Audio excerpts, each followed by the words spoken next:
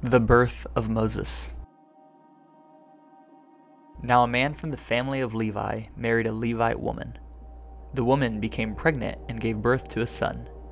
When she saw that he was beautiful, she hid him for 3 months.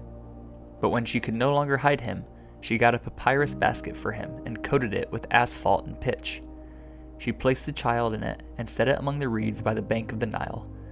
Then his sister stood at a distance in order to see what would happen to him.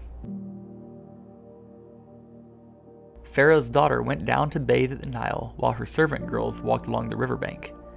She saw the basket among the reeds, sent her slave girl, took it, opened it, and saw him, the child. And there he was, a little boy, crying. She felt sorry for him and said, "This is one of the Hebrew boys."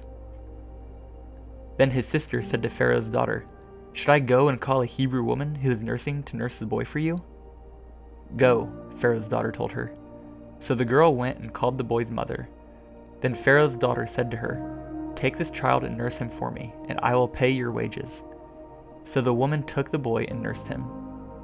When the child grew older, she brought him to Pharaoh's daughter, and he became her son.